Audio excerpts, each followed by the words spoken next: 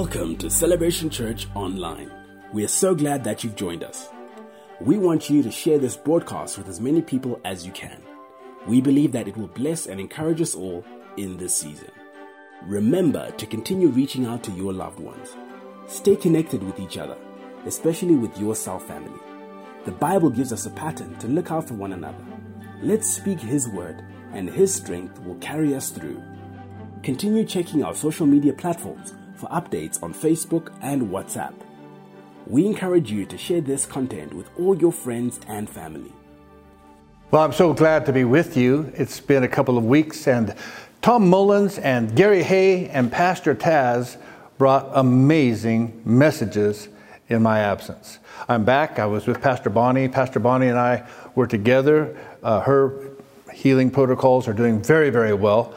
And I'm back recording, and I'm continuing on a series that we started. So I want to pick up there, and let's get rolling. And get your Bibles. You're going to want a notebook today and a pen and a paper, because as we get into this, it's going to be something very, very, very powerful. So it was a few weeks ago that I began a series on the path to Christian character. So I want you to turn to the passage in your Bible that we had made as our base scripture. And let's look at this passage of scripture that we're studying from.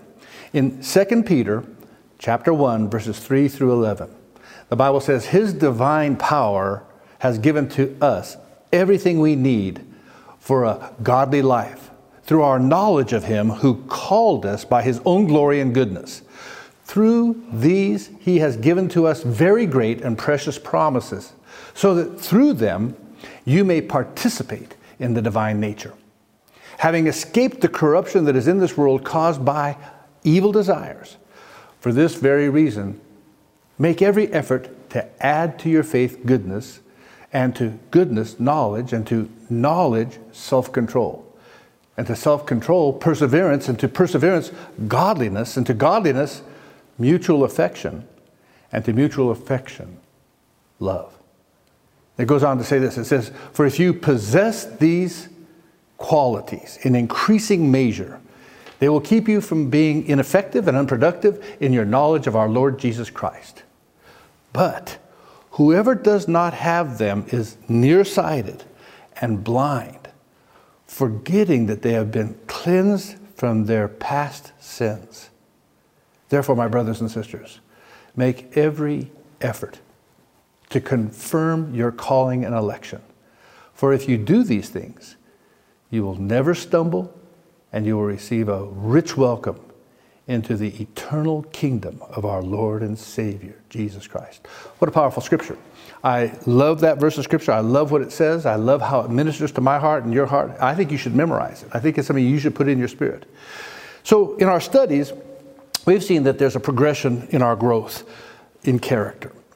We add things as we go, and we keep adding them as we grow and as we mature in our faith and in our walk with Jesus Christ.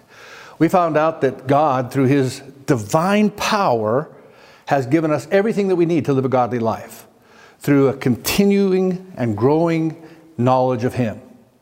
Secondly, we found out that by this knowledge, we learned that we have been given exceedingly great and precious promises, that through those promises we can participate in the divine nature, God's nature, and that we can escape this world that is caused by corruption and evil desires, the corruption of this world. We can get out of it through participating in the divine nature.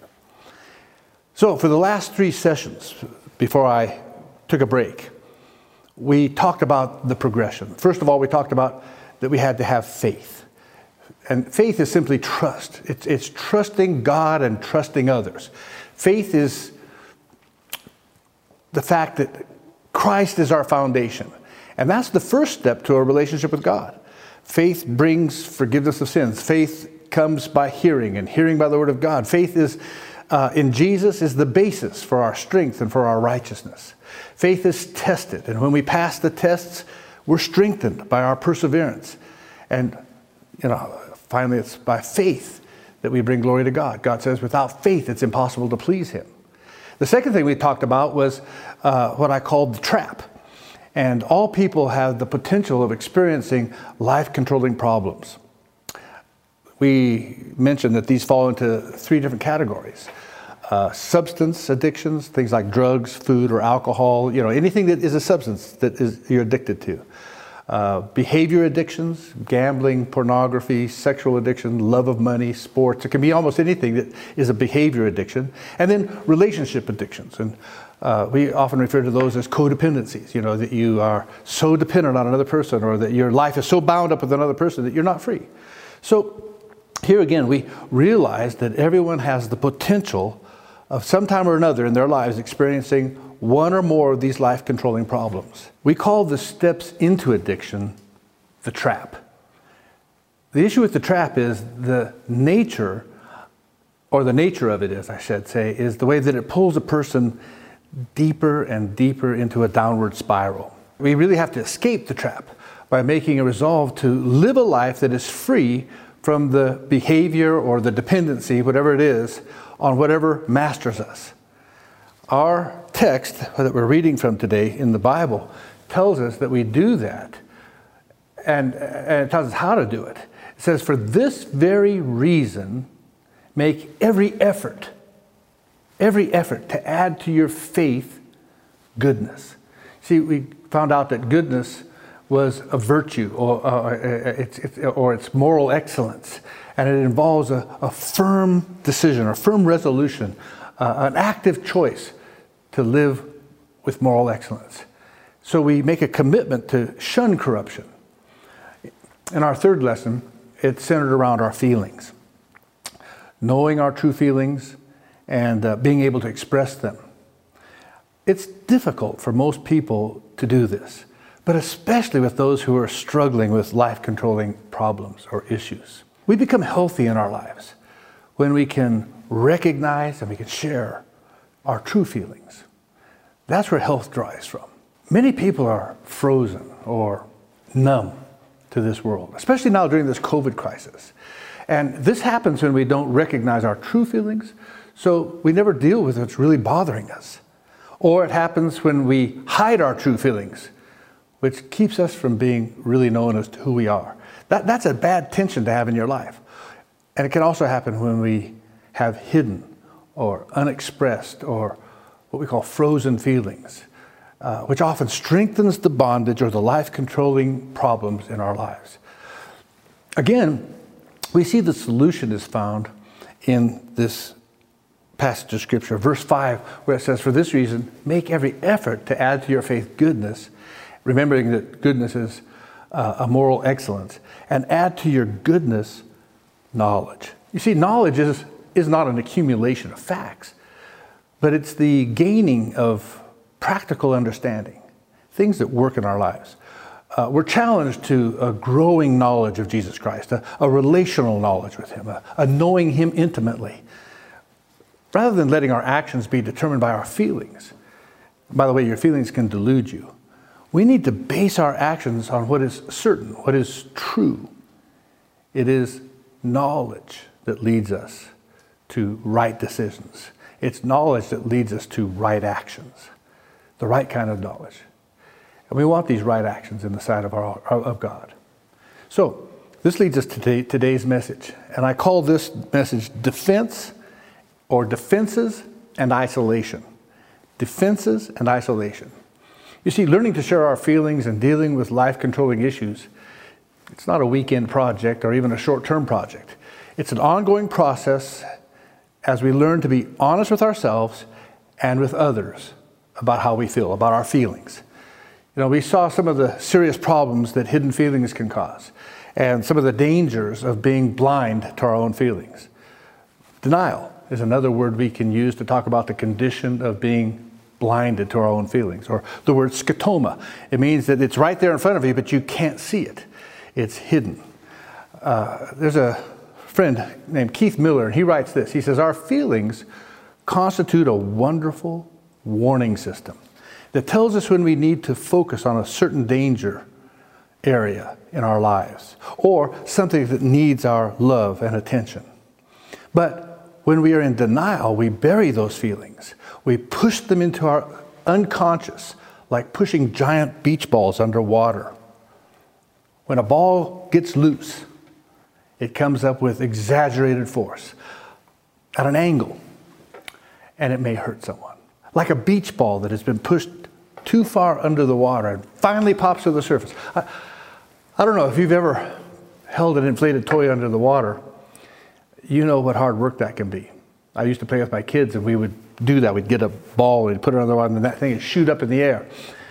But, you know, we work even harder to keep our true feelings out of view. We build walls around our real selves. We build walls around our strongholds, our life-controlling problems. And what these walls do is they cause us to isolate ourselves from other people. Proverbs 18:1 says, a man who separates himself or isolates himself seeks his own desires. He rages against all wise judgment. It also causes us to isolate ourselves from God. And it causes us to hide from the truth about a growing or a full-blown dependency or addiction. A lot of people that just can't get this thing in the open. They're not true with their feelings. So what are some of the defenses? Let's talk about defenses for a minute. The walls that we build up are called defenses. And this morning I want to point out some of the common defenses. And I want you to think about these. In fact, you may even want to get a piece of paper and write some of these down. Write down the ones that might be affecting your life or you might be using. But there's two things we have to understand before we look at this list of issues and things that might be distracting us. First of all, for the most part, we don't plan our defenses. We don't select them.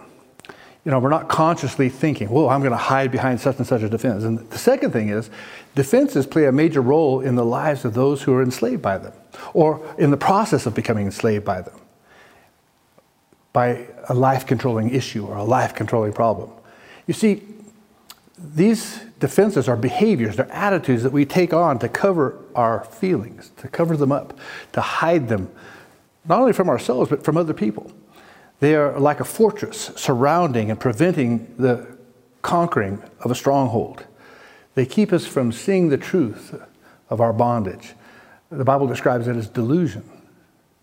So let's look at some of the common defenses. I've made a list and I want you to try to write down the ones that may apply in your life. And I think we all probably have at least one, or maybe more. Number one, rationalization. And that's when we say, oh, it's not my fault. We're living in tough times. We're living in the 21st century. Everybody's doing it. We rationalize. We have an excuse. We say something that, gets us off the hook. Second thing is humor. Joking, grinning, laughing. Oh, that reminds me of a funny story. Have you ever been around somebody, you're trying to talk to them, and they're always talking about something funny, trying to shift it. Blame or blaming and accusing. This was first used by Adam and Eve. He blames her, she blames the serpent, and the serpent doesn't have a leg to stand on. Denying, blind to the truth about ourselves. I do not do that. I don't do that. Always denial. That's not me. You're not talking about me. Being blind to the truth about ourselves. I do not. That's what we say. That's not me. You're not describing me. In Genesis 4, verse 9, it says, then the Lord said to Cain, where is your brother Abel? I don't know, he replied. Am I my brother's keeper? Denial. Peter denied Jesus 3 times in the face of questioning. It's not uncommon to us to deny. Another way is we have a feeling of superiority, or we become arrogant. That simply means that we are condescending. We look down on other people. Or we become justifying. You don't understand the pressure that I'm under. We justify. Or intellectualizing. Oh, in my reading, I have found, I love people that are intellectualizing everything. They're constantly telling me, some explanation of why they do what they do. Another one is explaining. I had to do it because. Really? Or debating or arguing. Well, that's one way of looking at it. That's how that comes out. Or we minimize things. What I said isn't so bad, or what I did isn't so bad. Everybody's doing it. Or we evade things. We dodge them. You must be talking about somebody else, not me. I wouldn't do that. Or we have attacking or aggression. If you don't shut up, I'm going to, and then we threaten. What are you going to do? Or withdrawing. I'm going to go for a walk. Some people just withdraw. Some people give the silent treatment. Silence. I don't want to talk about this. I had a friend, he could go silent on his wife for 2 weeks at a time. Never say anything. Then there's verbalizing, talking. Blah, blah, blah, blah, blah, blah. Just always talking. You can overtalk sometimes. Sometimes you do too quiet, sometimes you talk too much. Then there's shouting or intimidating. Shut up. Does this sound like anybody you know? Or there's threatening. If you mention this again, I will, and then there's a threat. What? Or glaring. You know anybody that glares? They just stare you down. Or smiling. This false happiness that covers up real sadness or real pain. There's some people just smile through everything, but they don't really get in touch with their real feelings. Or complying. Whatever you say, whatever you want. Or playing dumb. I don't know how I could have done that. I don't know. Or spiritualizing. This is the big one. God told me to. God tells you about everything? No. You need to take responsibility. Can you see yourself in any of these defenses? Do you habitually use any of these defenses in your life or your relationships? So, we've been focusing on defenses. I want to move on to the point of our spiritual growth right now and our awareness. But before I do, I want to take a little side journey. I read from a doctor. There's a doctor, and he had some things I wanted to talk about. And it's referred to as leveling. See, if we're going to get rid of defenses, we must understand that it'll be a brick at a time. There are 3 things that'll help us to begin this process. And that's number 1 is leveling about our feelings. And that simply means admitting them openly.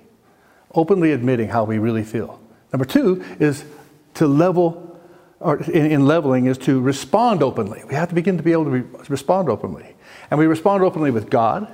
And you can see that in Luke 18, where these 2 men went up to the temple to pray, and one was a Pharisee and the other was a tax collector. And the Pharisee stood by himself and he prayed. He says, God, I thank you that I'm not like all these other people, robbers, evildoers, adulterers, or even like this tax collector. I fast twice a week and I give 1/10 of all I get. But the tax collector stood at a distance, the Bible says, and he wouldn't even look up with his eyes to heaven. But he beat himself on his breast. He says, God, have mercy on me. I'm a sinner. Jesus said this about that man. He says, I tell you that this man, rather than the other, went home justified before God. For all those who exalt themselves will be humbled, and those who humble themselves will be exalted. You see, Jesus is saying, hey, the man who was honest, the man who was able to talk and say, I am a sinner, admit where he was really at, was the one that was justified. We have to be honest with God, but we also have to be honest with ourselves. In Romans 12, verse 3, it says, for by the grace given to me, I say to every one of you, do not think of yourselves more highly than you ought to, but rather think of yourselves with sober judgment, in accordance with the faith that God has distributed to each of you. And then we have to think about how we are open with others. Samuel 12:13 says, then David said to Nathan, I have sinned against the Lord. And Nathan replied, the Lord has taken away your sin. You're not going to die. David had done terrible sins, and Nathan confronted him, but he admitted it. He was able to say, you're right. I have sinned. I have sinned against God. See, our personal goal should be to replace isolation with sharing. You see, we level when we take the risk of being known by spontaneously reporting our feelings. We level when we tell someone we're hurt, or we're afraid, or we're angry, using these particular feelings as an example is useful for us. You see, anger that is bottled up or kept hidden will lead to more relapses in your recovery from an addiction or a dependency than any other feeling. Anger and fear are 2 of the most difficult feelings to express. Anger and fear, if not dealt with, result in isolation. 2 of the hardest feelings to admit are fear and anger. But they are also the 2 most common emotional trouble spots. Not everybody lives with anger or fear. But there are more and more people, especially in these times of COVID, these days we're living in right now, that are suffering under fear, suffering under anger. And it's important for us to understand just how powerful these emotions are in order to help ourselves and in order to help others. Dr. Raymond Brock, he wrote papers on the development of emotional problems related to fear. And he put them in phases. He says the first phase is the stress factor. Number one is stress. Any stressor in life that becomes overwhelming, anything that gets on us, whether it be a people or a place or a thing. It can be anything from a job to a difficult person or some other pressure point that puts us under stress. That turns into anxiety, anxiousness. That's phase two. A feeling of reaction to the person or the circumstance or the situation that causes our stress. That leads to the next phase, phase three, which is avoidance. We avoid confrontation with the source of our stress. Call in sick to work or avoid family gatherings or any other contact with a difficult person or a difficult group of people. Then the bitterness begins to grow on the inside of us. And then unforgiveness is used as an avoidance technique. You see, avoiding the real issue isolates an individual and keeps them alone, keeps them in fear, keeps them in stress. Phase four is reinforcement. The more the problem is avoided, the harder it becomes to ever deal with the anxiety or the source of the stress. The problem persists because it is not confronted in a realistic way. You see, God wants to lead us to a place of recovery. So instead of avoiding the issue, we need to deal with the anxiety and we need to reverse the cycle of fear. The source of stress has to be confronted rather than avoided. That confrontation is the only way that stress and anxiety can be resolved. Development of emotional problems related to anger was the next thing he talked about. Fear is one thing, but anger is another. And here's phases here. There's 7 phases here. Phase 1 is hurt. You know, bruised feelings from a personal slight or a disappointment hurt us. And when people get hurt, they, in their phase 2, become frustrated. Frustration. This is a feeling that comes when life tells you no. And life tells us no a lot sometimes. And it frustrates us. We're having a lot of no's right now in our lives. Phase 3 then leads to fear. That's the feeling that comes with a loss of control. It's the anticipation of reprisal. Fear is gripping many hearts today. That leads to anger, feelings of hurt that are complicated by frustration and fear. Out of that comes this anger, and then it can often turn into wrath. And that's anger that is brewed overnight. That's something you've been thinking about. It gets stronger and grows into bitterness and unforgiveness. From wrath, we get into phase 6, which is hostility. And this is when tensions are acrimonious and you can just feel it. And then it finally gets to hate. Phase 7 is hate, and that's bottled up hostility, which may be turned inward. And it can be turned inward in depression, or it can grow to the point of exploding into some kind of violence, either directed at oneself or toward a person or a group that is being blamed for the original hurt. There's a lot of people that are feeling this way right now, and the world is pressing in on the saints right now.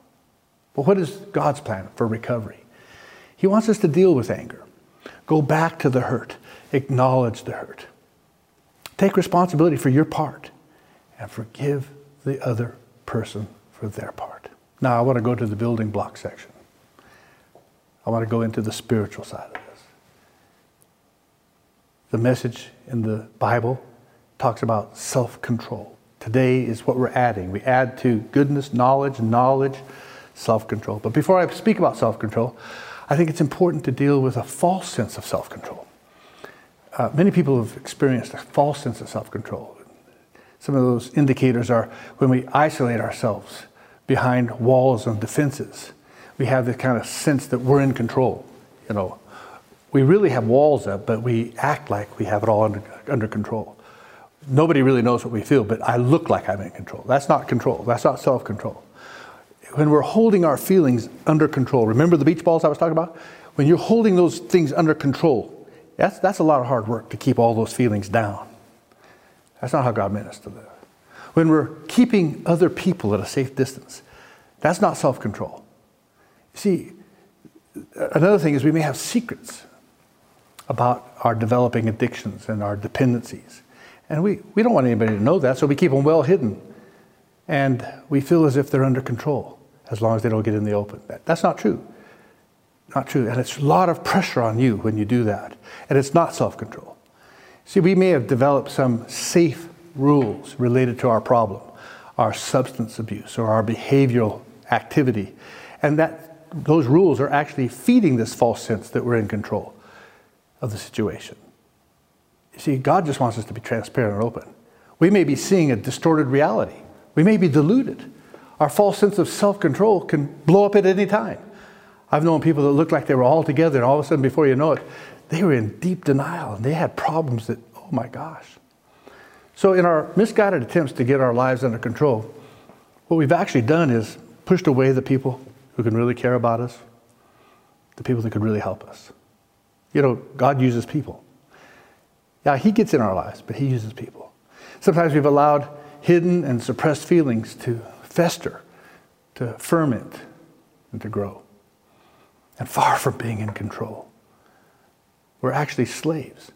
We're in bondage to a mastering problem that wants to take over more and more of our lives.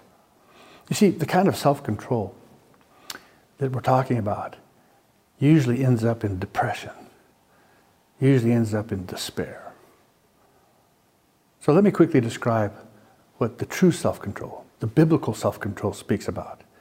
And we see it here in 2 Peter chapter 1 again. In verse 5, it says, "For this reason, make every effort to add to your faith goodness, and to goodness, knowledge, and to knowledge, self-control. And to self-control," and it goes on. But I want to talk about we add to our knowledge, self-control. The definition of self-control is mastery of appetites. That's a good definition. Mastery of appetites. But the mastery of our appetites runs counter to the desires of our flesh. You see, our sinful nature, our sin nature, pushes us toward self-indulgence. But God's Word says that our lives in Christ should be characterized by not self-indulgence, but self-control. The differences between self-indulgence and self-control are many. Our feelings and our sin nature push us towards self-indulgence. And we have all kinds of messages that do that. We say things like, well, if it feels good, do it. I don't feel strong enough to fight these urges. Or, I'm worthless. I'm no good. This substance or this behavior is the only thing that makes me feel better. Well, I'm already guilty, so why should I stop now? See all those attitudes? That's how people talk to themselves. But self-control grows out of a knowledge. The more we know about God, when we start living and we start choosing to act on the basis of what we know about who we are in Christ and what we know about the strength and the guidance and the wisdom that God has promised to provide us, then we can begin to practice true self-control. You see, our confession and our attitude should be something like this. It should be, God, I can beat this thing.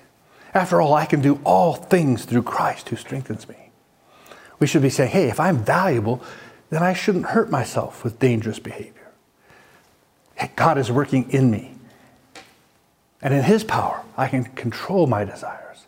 The Holy Spirit can guide me through the minefield of temptation. With every temptation, He makes a way of escape.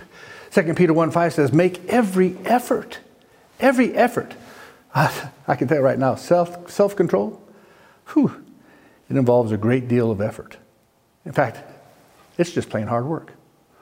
Romans 12, verses 1 and 2. It says, therefore I urge you, brothers and sisters, in view of God's mercy, to offer your bodies as a living sacrifice, holy and pleasing to God. This is your true and proper worship. Do not conform to the pattern of this world, but be transformed by the renewing of your mind. Then you'll be able to test and approve what God's will is, His good, pleasing, and perfect will.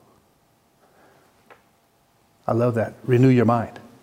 That word renew means to make new, To renew implies such an extensive remaking that what had become faded and disintegrated is now like new.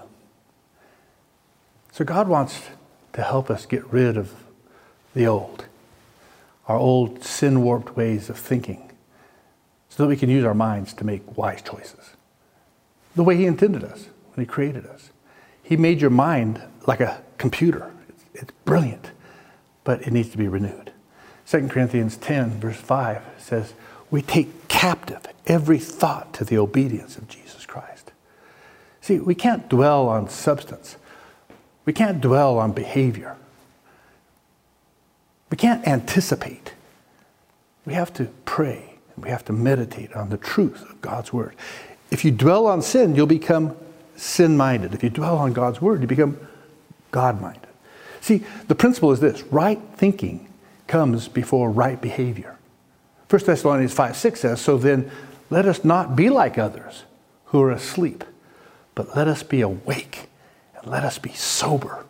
Let me tell you something. Our minds have to be sober. Be awake, be alert, be sober to unhealthy patterns, tempting situations, friendships that could lead to problems, feelings I'm tempted to hide. Be alert. 1 Peter chapter 5, verse 8 says, be alert and sober of mind. Your enemy, the devil, is like a roaring lion, he's prowling around, seeking whom he may devour. Satan uses life-controlling problems to devour us by waste. Look how much time and effort and energy that could be applied to right or righteous pursuits, but we're spending them diverted, and our diversion is leading to a destruction. Life-controlling problems also lead to the destruction of relationships with people and even with God Himself. 1 Peter 1:13 says this, therefore, with minds that are alert and fully sober, set your hope on the grace to be brought to you when Jesus Christ is revealed at His coming. Be alert. Be thinking ahead. Jesus is coming. Prepare for action. We need to learn how to anticipate the trigger situations, the things that trigger us. We need to plan escape routes from temptation. We have to be on guard against our sinful nature that constantly cries out to be indulged. Psalm 119:11 says it this way. It says, I have hidden your word in my heart that I might not sin against you.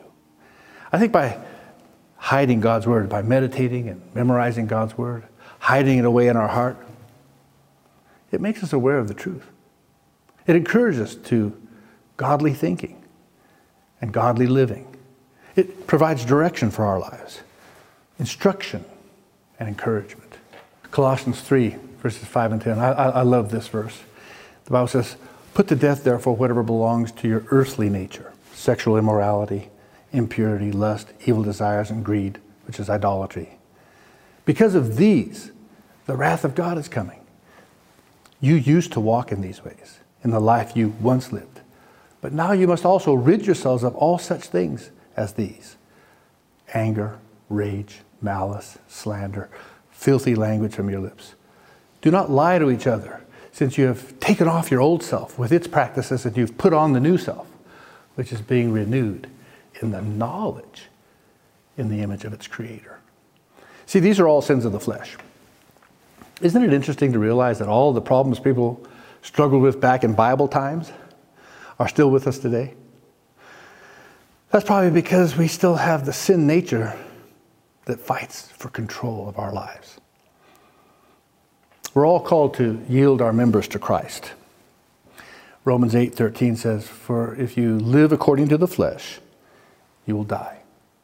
But if by the Spirit you put to death the misdeeds of the body, you will live.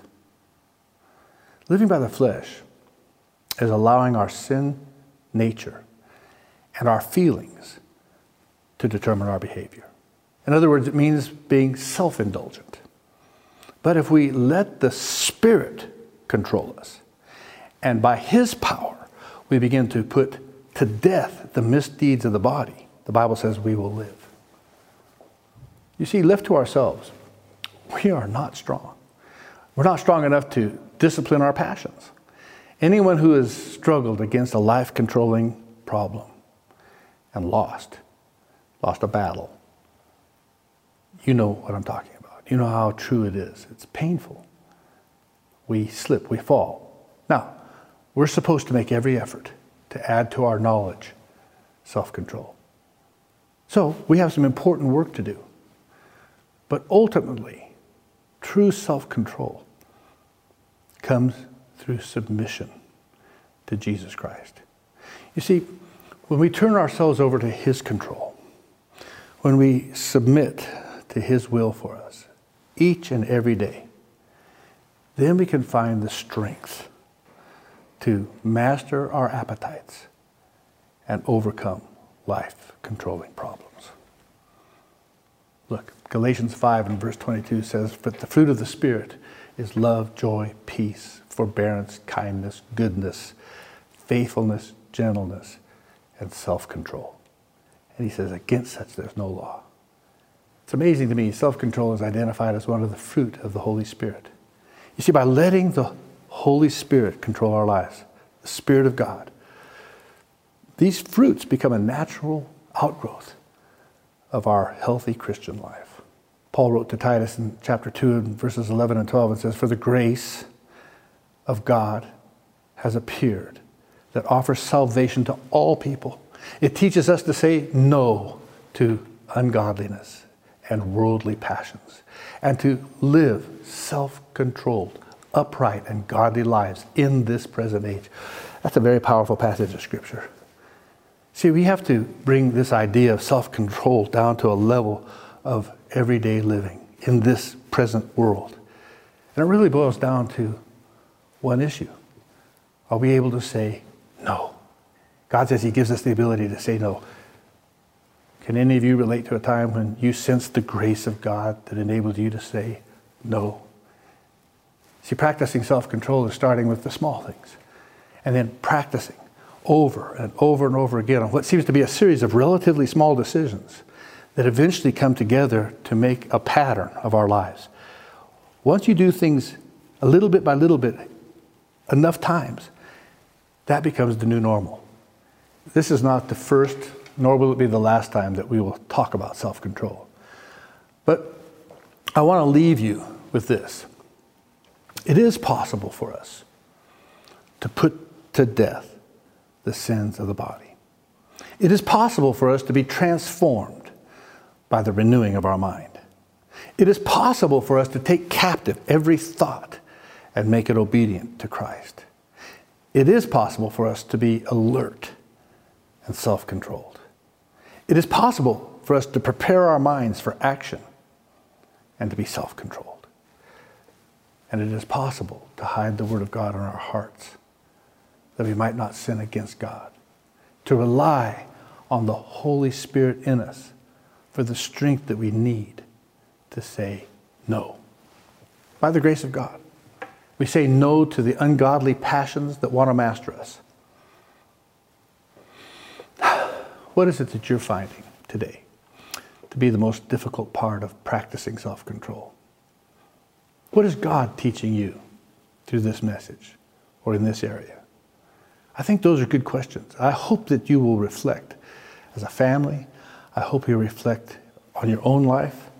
I think if you take time and you take this message and dissect it and take some of those defenses and the fear and the anger and deal with it, I think God can really come to your rescue. I think God can really intervene. I know that we've been under a lot of pressure. The nation is under incredible pressure. Many of us don't have work. We don't have businesses. Some of us are fortunate enough that God has made a way. Keep looking for that way. God will make a way. This may be a new season to change course, to change direction. Let God lead you.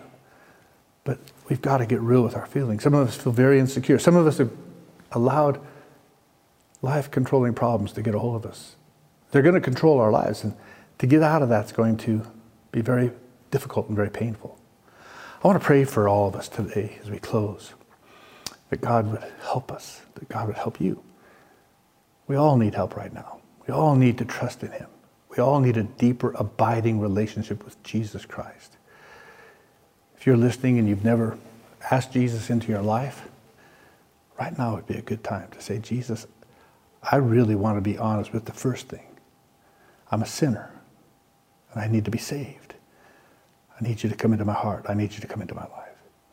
If you're a believer and you're finding these trying and testing times working against your resolve, temptation, idleness, we need to resist that. Meditate in His law. Let's do what I just taught you today. Father, I pray. I'm praying for every person under the sound of my voice, every person listening, every person that is dealing with any kind of life-controlling issue or problem or tempted by them. I'm asking that your Holy Spirit right now would begin to break in on them, touch their hearts, right where they're sitting, right where they're watching, Lord. Touch in their hearts, deep down in their spirits. Convict them of sin, but then show them that you can be their righteousness. Lead them into paths of righteousness for your name's sake. And Father, keep us from your judgment. We do not want to come under judgment. So we judge ourselves. Help us to become transparent, honest. Bring people into our lives. Bring people into every one of our lives, Lord, that can help us to face our fears, face our angers, face our feelings, and talk with them, deal with them. My prayer, Father, is that revival would come to our land, that your Spirit would revive us again, that our hearts would be touched by you, that we'd have an abiding relationship with the Son of God, and that your Spirit would live big in our hearts. Right now, just put your hand on your heart and say, God, forgive me. Forgive me for not seeking you with all my heart, with all my mind, with all my soul, and all my strength. Help me. Give me grace to do that. Lead me through and help me to get over anything that could become or is a life-controlling issue in my life. Help me to face my feelings. Lead me to the people that can get me out of my pit. I ask this in Jesus' name. See, if I think I believe if you said that and you mean it, God hears the cry of our hearts. God's here to help us. For many of you, the problems are even right now overwhelming. And that's why we have the phone numbers on the screen. We have a call center. There are pastors. There are good people, counselors. And some of them don't have the skills to take you through your problem maybe, but they know how to get you to someone that does.